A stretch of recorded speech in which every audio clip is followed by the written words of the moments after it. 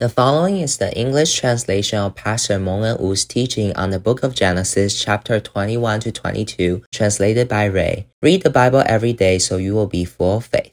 So today we are going to proceed to Genesis chapter 21 to 22. And in these two chapters, actually, it's talking about how we can let God's grace to keep lingering on us and also teach us how to live in God's grace and how to keep staying in God's grace to allow God's calling and God's promise to speedily accomplish on us. So now let's first read verse 1 to 7. In verse 1, the Lord visited Sarah as he had said, and the Lord did to Sarah as he had promised. So at that time, Abraham, he is actually in Gerar. It's at the moment when he is in his weakness, in the time when he made a wrong decision. However, even in this situation, God's word can still be fulfilled on Abraham. And this is the meaning of grace. So therefore, we can keep praying to the Lord saying that, oh God, may your grace and your favor to be stronger than my own weaknesses, so that even in my every single decision, I can still get hold on you and your hands can get hold on me so that I can keep moving forwards to your destiny. It will be stronger than my weakness, and every single promise can be fulfilled on me according to what you said. And so next in verse 2, Sarah conceived and bore Abraham a son in his old age at the time of which God had spoken to him. So from this verse, you can see it's very important to keep staying in God's schedule. Because remember, Abraham, he has waited for 25 years. And these 25 years, it's only until when Abraham, he is so old that he realized that he can do nothing. But it's exactly at this timing when God's dates and his schedule can start to play at work. So therefore, in this beginning of the day, we can ask God to help us. Today, I want to live in the right schedule, live in your schedule to do the right thing and make the right decision. So next in verse 3 to 4, Abraham circumcised his son Isaac when he was 8 days old, as God had commanded him. So from naming Isaac to perform circumcision, Abraham, he has keep learning the same lessons. That is, he has to do everything according to what God has said. So remember, when Isaac was born, Abraham was 100 years old. So this 25 years of waiting is actually the maturation process of someone in God's process. So today we can pray to God that, oh Lord, may you help me to mature faster, to help me to grow faster, so that in every single moment of my life, my all decision can actually makes me grow more mature. Of course, these 25 years is a very long time for Abraham, but for us, we are not sure whether or not we can wait for a promise for 25 years, but we can still pray, God, may you help me to in every single year of my life, maybe it's 1 year, 2 years, 5 years, 10 years, help me to always stay in your schedule so that at your appointed timing, your promises can be fulfilled on me according to what you said. Next in verse 9, but Sarah saw the son of Hagar, the Egyptian, whom she had borne to Abraham, laughing. So here, this laughing is actually the same as ridiculing, and it's basically a bully. So she said to Abraham, cast out this slave woman and her son, for the son of this slave woman shall not be heir with my son Isaac. So remember, at that time of Abraham, there is still something so-called the Code of Hammurabi. So the son born by this maidservant, even the master or even the wife of the master, they cannot just send him away. And so what Sarah did at that time is actually not only considered as unreasonable, but even it can be considered as illegal. Because at that time, there is no Torah yet, so people follow the moral law in the Code of Hammurabi. So this actually put Abraham in a huge moral conundrum, but later on, God immediately speak. In verse 12, be not displeased because of the boy and because of your slave woman. Whatever Sarah says to you, do as she tells you, for through Isaac shall your offspring be named. So obviously, Sarah's persecution on Hagar is not out of goodwill, but our own humans' evil cannot impact on God's goodwill. So as long as we follow what God asks us to do, even our evil can be turn into blessing that can actually bless Hagar and Ishmael.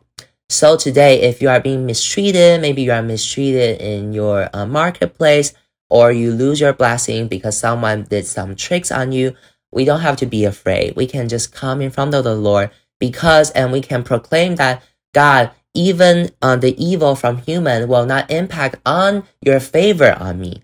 So here, even though Sarah is the one who is mistreating Hagar, but God still gives this child who is not born out from the promises, but God still gave him another promise, that God will make a nation of him as well, so that he can also receive the blessing and have the portion in the promises of Abraham.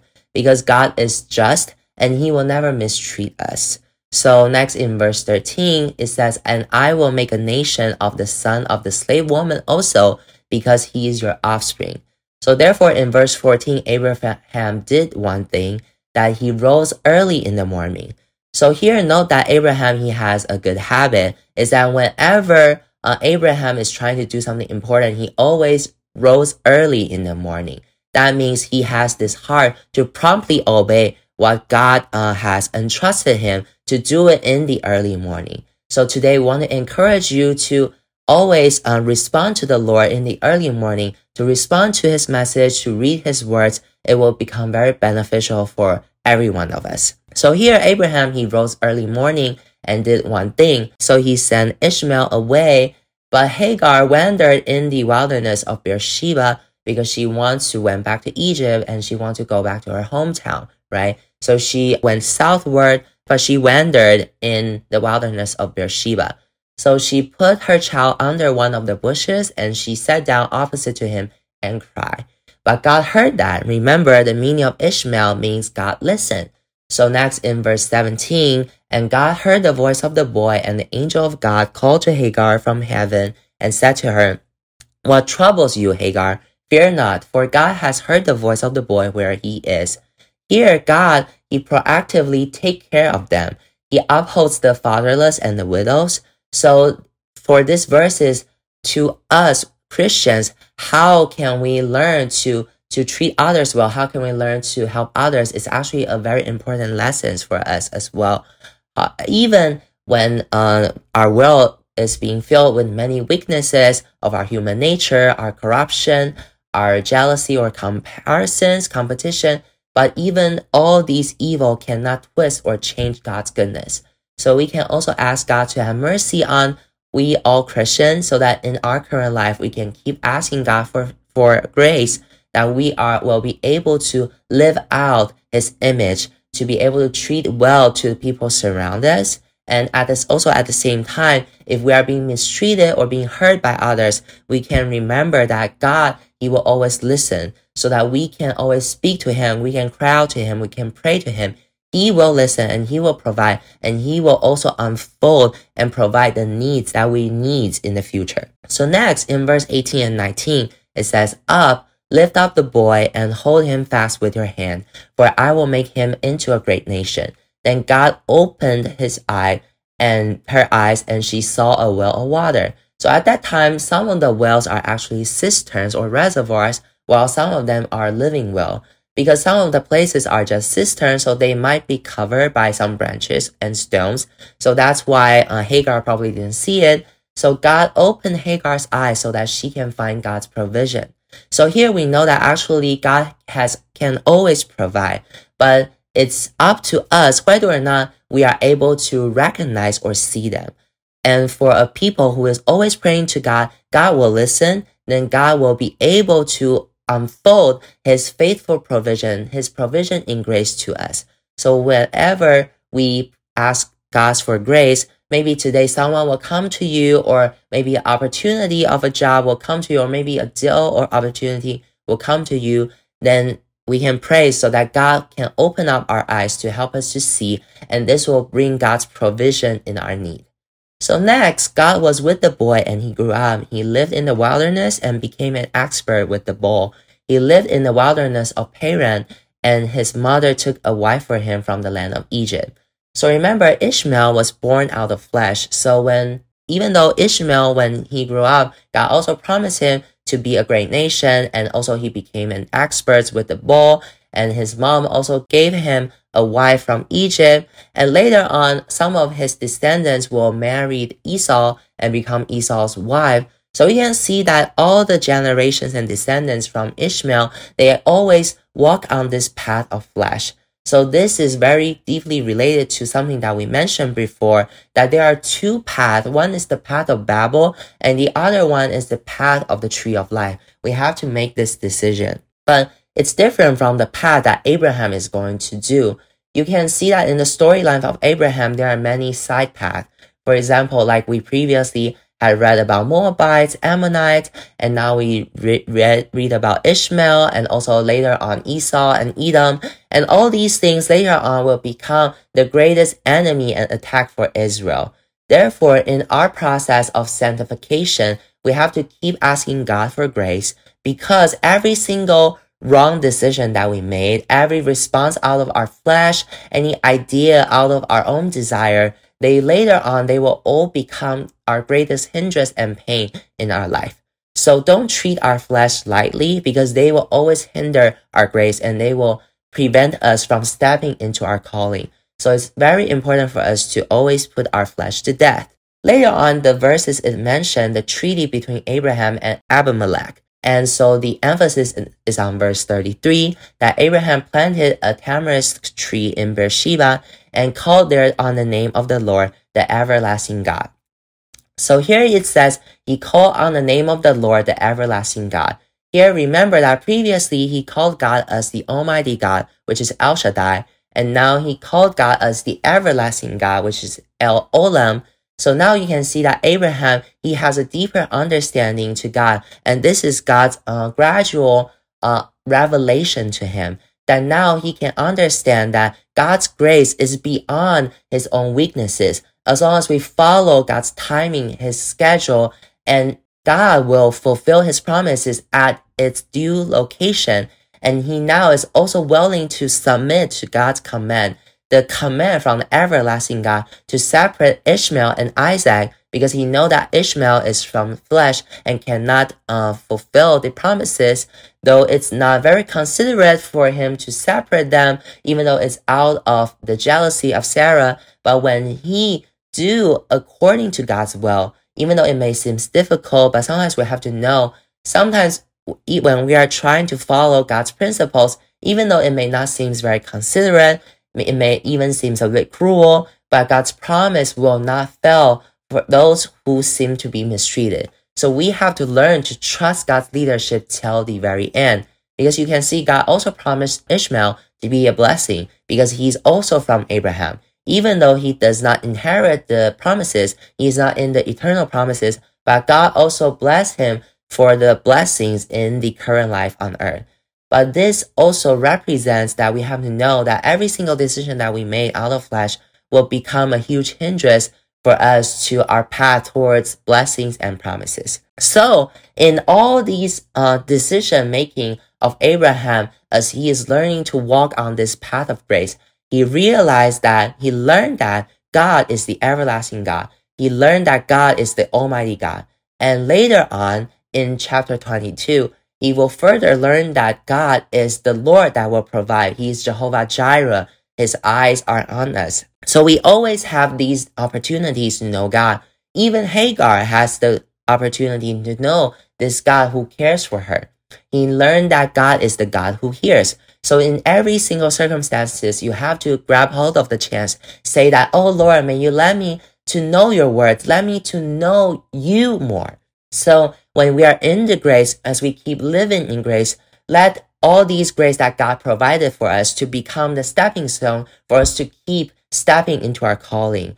But rather than fallen in God's grace, that we forget to his eventual destiny for us. So later on in verse 33, Abraham called on the name of the Lord by a tamarisk tree, the everlasting God. That means he recognized that his blessing is no longer from human, but his blessings is always from God. And that makes him so determined to seek God. And later on in chapter 22, it mentions that God wants to help Abraham that he can grow from the position of grace to help him to further step into the promise to be the father of multitudes of nations. And God also wants to lead Isaac to know God, that he is the God who provides. So Abraham represents the following in faith, while Isaac represents the son that will inherit the promises. So in our life, we have to have both the life of Abraham and life of Isaac, so that we will have the faith to make the decision to step out, to follow God, and to know God step by step. But at the same time, we also have to know that we are the true son that will receive the inheritance. A true son doesn't have to do anything, but he will keep walking on the path of destiny, and the blessing will just come to him. So now let's read how in chapter 22, how God teach us how to live in grace. So in verse 1, after these things, God tested Abraham and said to him, Abraham, and he said, here I am. So the first prayer that we have to do is that God, may you open up my ears so that I can always listen even when I live in your grace. So remember, many people, when they are living in grace, in abundance, maybe they have a good housing, good job, good sons and daughters, very healthy, and they are rejoicing, then they become deafened to God's calling. So may God help us that every morning we can hear his calling on us. So next in verse 2, he said, take your son, your only son Isaac, whom you love, and go to the land of Moriah, and offer him there as a burnt offering, on one of the mountains of which I shall tell you. So in verse 2, in the Chinese Union Version, there's one word missing in the translation. In original text, it should be, please take your son. So there is actually a please there. And this is how God speaks to Abraham, that it says please. So remember, as long as in the Bible you see these words please, either it's in Genesis, Exodus, or book of Isaiah, as long as God says please, that means God knows that this is a great challenge to men.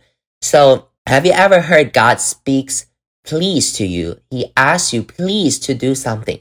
Whenever we hear these words, we know that God is not just calling or asking us, but we will know that when God asks us to do something that he says please to us, he is actually wanting us to know his will deeper. It's actually a critical timing that we can know his love in the deeper level, because through offering up Isaac, God wants Abraham to know God's heart. And actually, the location where Abraham sacrificed Isaac is exactly the place where God sacrificed his own son, which is the place where Jesus Christ died for us on the cross. So whenever God says please, we have to know that this is deeply connected to God's will. It's related to the fact that God wants to upgrade our understanding to his will. So here we can pray, God, may you help me to be able to hear your gracious will when you ask me to do something with please, and help me to have enough faith so that I can respond to you correctly. Whenever you say please to me, I will have this courage and strength that I can make the right decision out of wisdom. So here, God's testing is to remove your beloved Isaac. So what is your favorite one? So if today God remove it or take it away, what would be your response? Are you able to respond like Abraham? So here in verse 3, you can see again that Abraham rose up early in the morning. So as long as you see Abraham rose up early in the morning, that indicates that he has no hesitation in responding to God's command and his words. So he woke up in the morning before the dawn. The first thing he did is to respond to God's words. So he cut the wood for the burnt offering and arose and went to the place of which God has told him. So it takes 3 days to arrive at the place where God told him, and it's roughly 140 kilometers away. So in those 3 days, he doesn't care if there will be firewood in this mountain, so he has prepared the firewood beforehand. And while they're traveling, he asked his servants to stay in one place. And the reason he did all these things is to remove anything that could make him feel pain or make him regret or anything that would hinder him responding to God's command, God's request. He will remove all this hindrance and this is the true meaning of what does it mean to put ourselves to death, put our old self to death. So today, do you know that God has promise on you?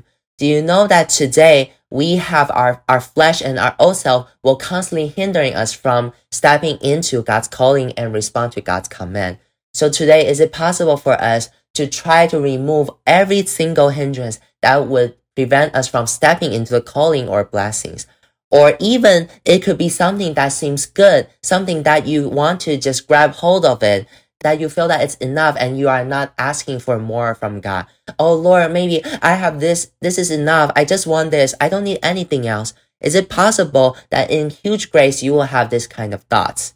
If you have, today may we ask God to have mercy on us. Because nowadays, God is also dealing with our favorite Isaac in each one of our heart. And when He's dealing with it, He's actually helping us to know His will deeper. And He wants to elevate us to stepping into the calling He has for us. So Abraham, he took the wood of the burnt offering and laid it on Isaac his son.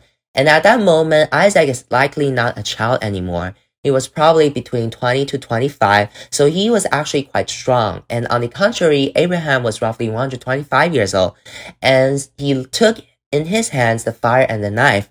And next in verse 7, and Isaac said to his father Abraham, "My father," and he said, "Here I am, my son." So here, these are actually some very intimate way to call each other. My father, my son. And then Isaac then asked, "Behold, the fire and the wood, but where is the lamb for a burnt offering?"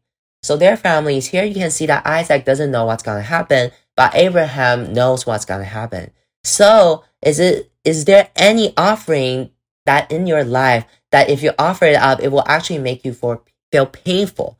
If every single offering that we did, that we never experienced this same kind of pain, heartache, this sharping pain, then that means we don't truly know what's the true meaning of offering or sacrifice. That means we don't really know what's the true sacrifice in love.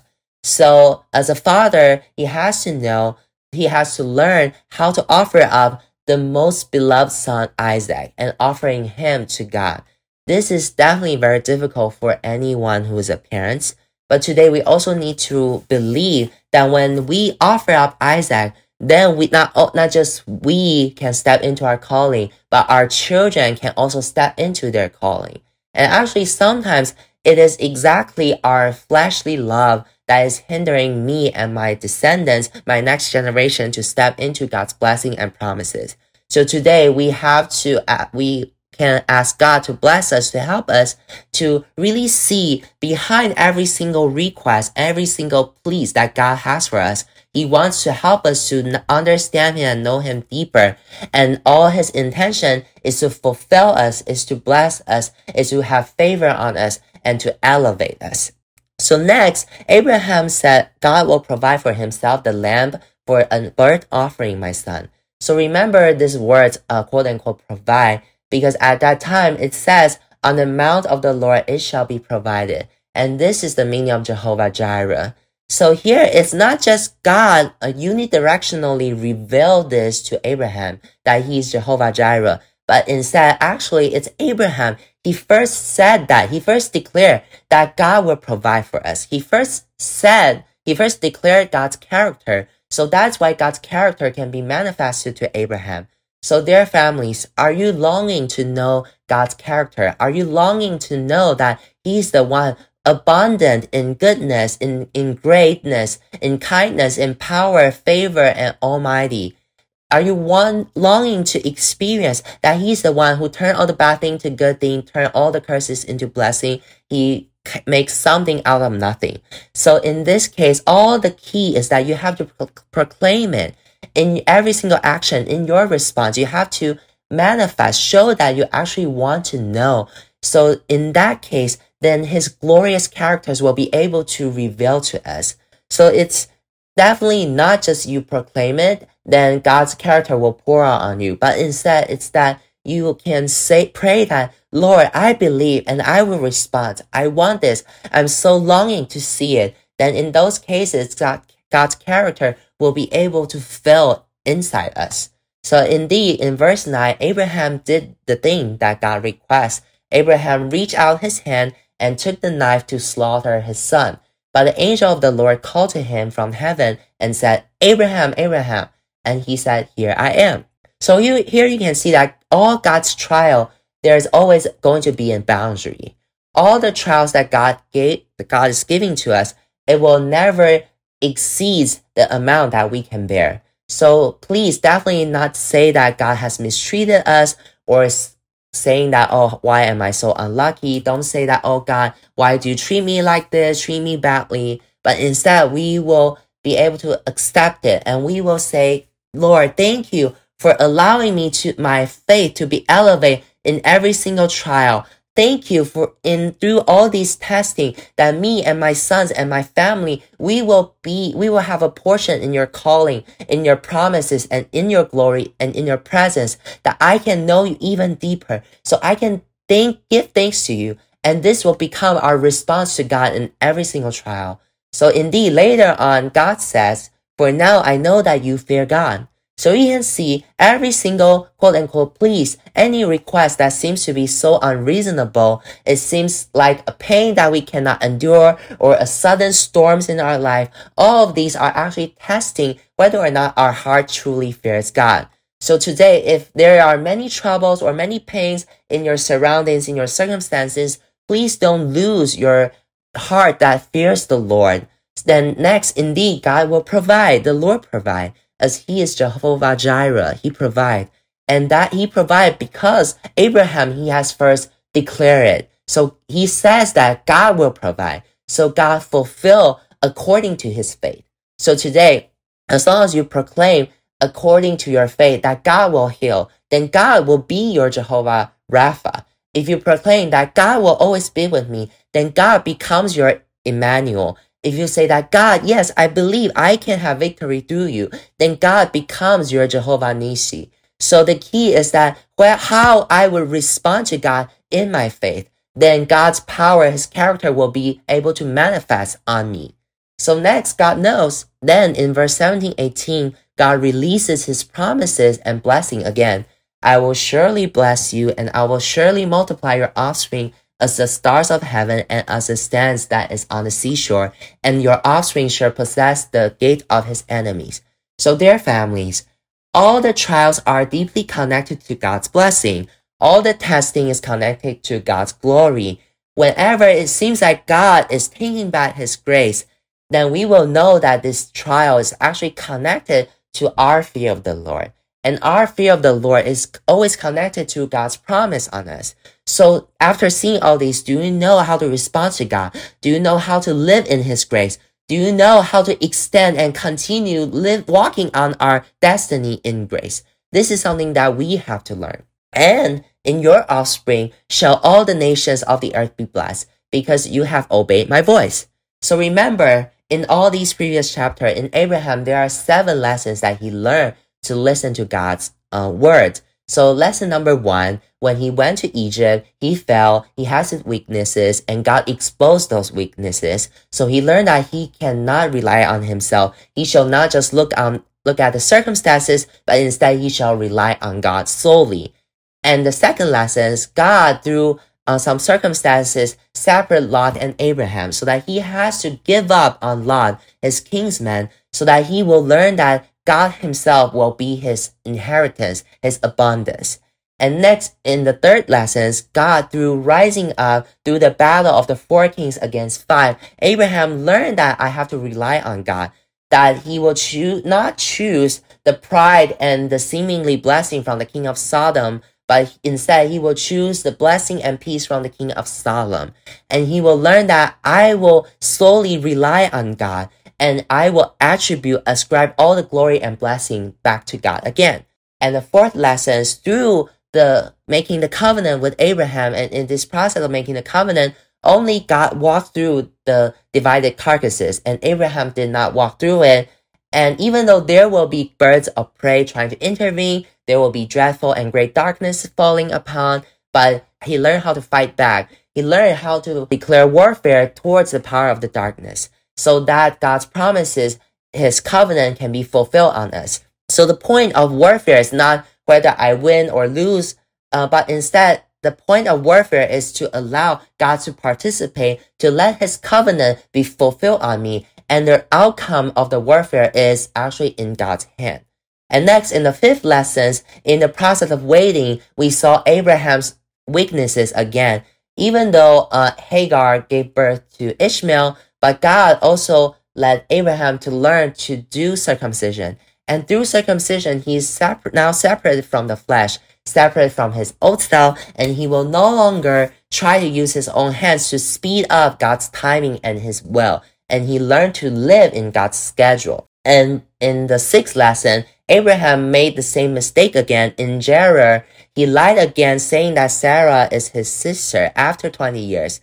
So this event is actually to remove his very, very deep shame. Whenever you fail, when you have weaknesses, maybe some weakness that you had mistakes 10 years, 20 years ago being exposed, you have to know that this is actually God's healing process. He's trying to heal our shame. He's trying to restore us back to an honorable prince. And lastly, the 7th lesson, God asked Abraham to send Ishmael away and also asked him to offer up Isaac. As if God is trying to make Abraham having nothing again. But it's actually God's intention is to let Abraham know that the Ishmael from him will also become a great nation. And the one from Sarah, Isaac, he will be the one who inherit the promises. But this entire process, it has to be fulfilled through sacrifice after sacrifice, separation and after separation. So eventually all these promises can become one, can come true in Abraham. And actually these promises will only be 100% fulfilled when Jesus Christ came back again. So these are the 7 lessons that Abraham learned in this process. So in the end of chapter 22, there is a recorded genealogy, and here it's talk about Nahor and Milcah, the brothers of Abraham. Oh, they have so many child. So actually, these recording of genealogy is a preparation for Isaac, because eventually Isaac will meet his wife Rebekah. So here, this recorded genealogy is not only recorded that God, he now fulfilled Abraham, then in the next step, God is going to establish Isaac. So dear families, today we can ask God for more grace and also ask God to give us the wisdom to how to live in his grace, and also ask God to help us to learn how to keep stepping into our calling in grace. Amen.